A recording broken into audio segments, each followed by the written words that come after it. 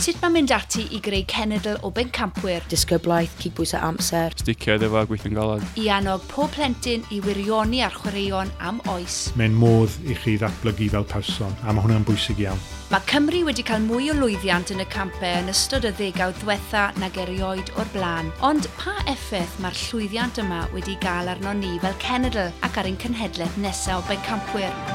Gyda draig ar eich fflag, mae'n rhaid i chi bod yn barod am frwydr. Fy enw i yw Lowri Morgan, a dwi'n athletwr ac yn ohebydd chwaraeon. Dwi am ddarganfod nid yn unig sut mae chwaraeon yn ein tanio ni fel cenedl. Fi wedi teimlo'r emosiwn a'r balchder hynny, siwr gymaint o weithiau. Ond hefyd, sut mae'n adeiladu'r genedl? Da ni ddim jyst eisiau cymryd rhan dim mwy, da ni eisiau wir cystadlu, da ni eisiau wir ennill.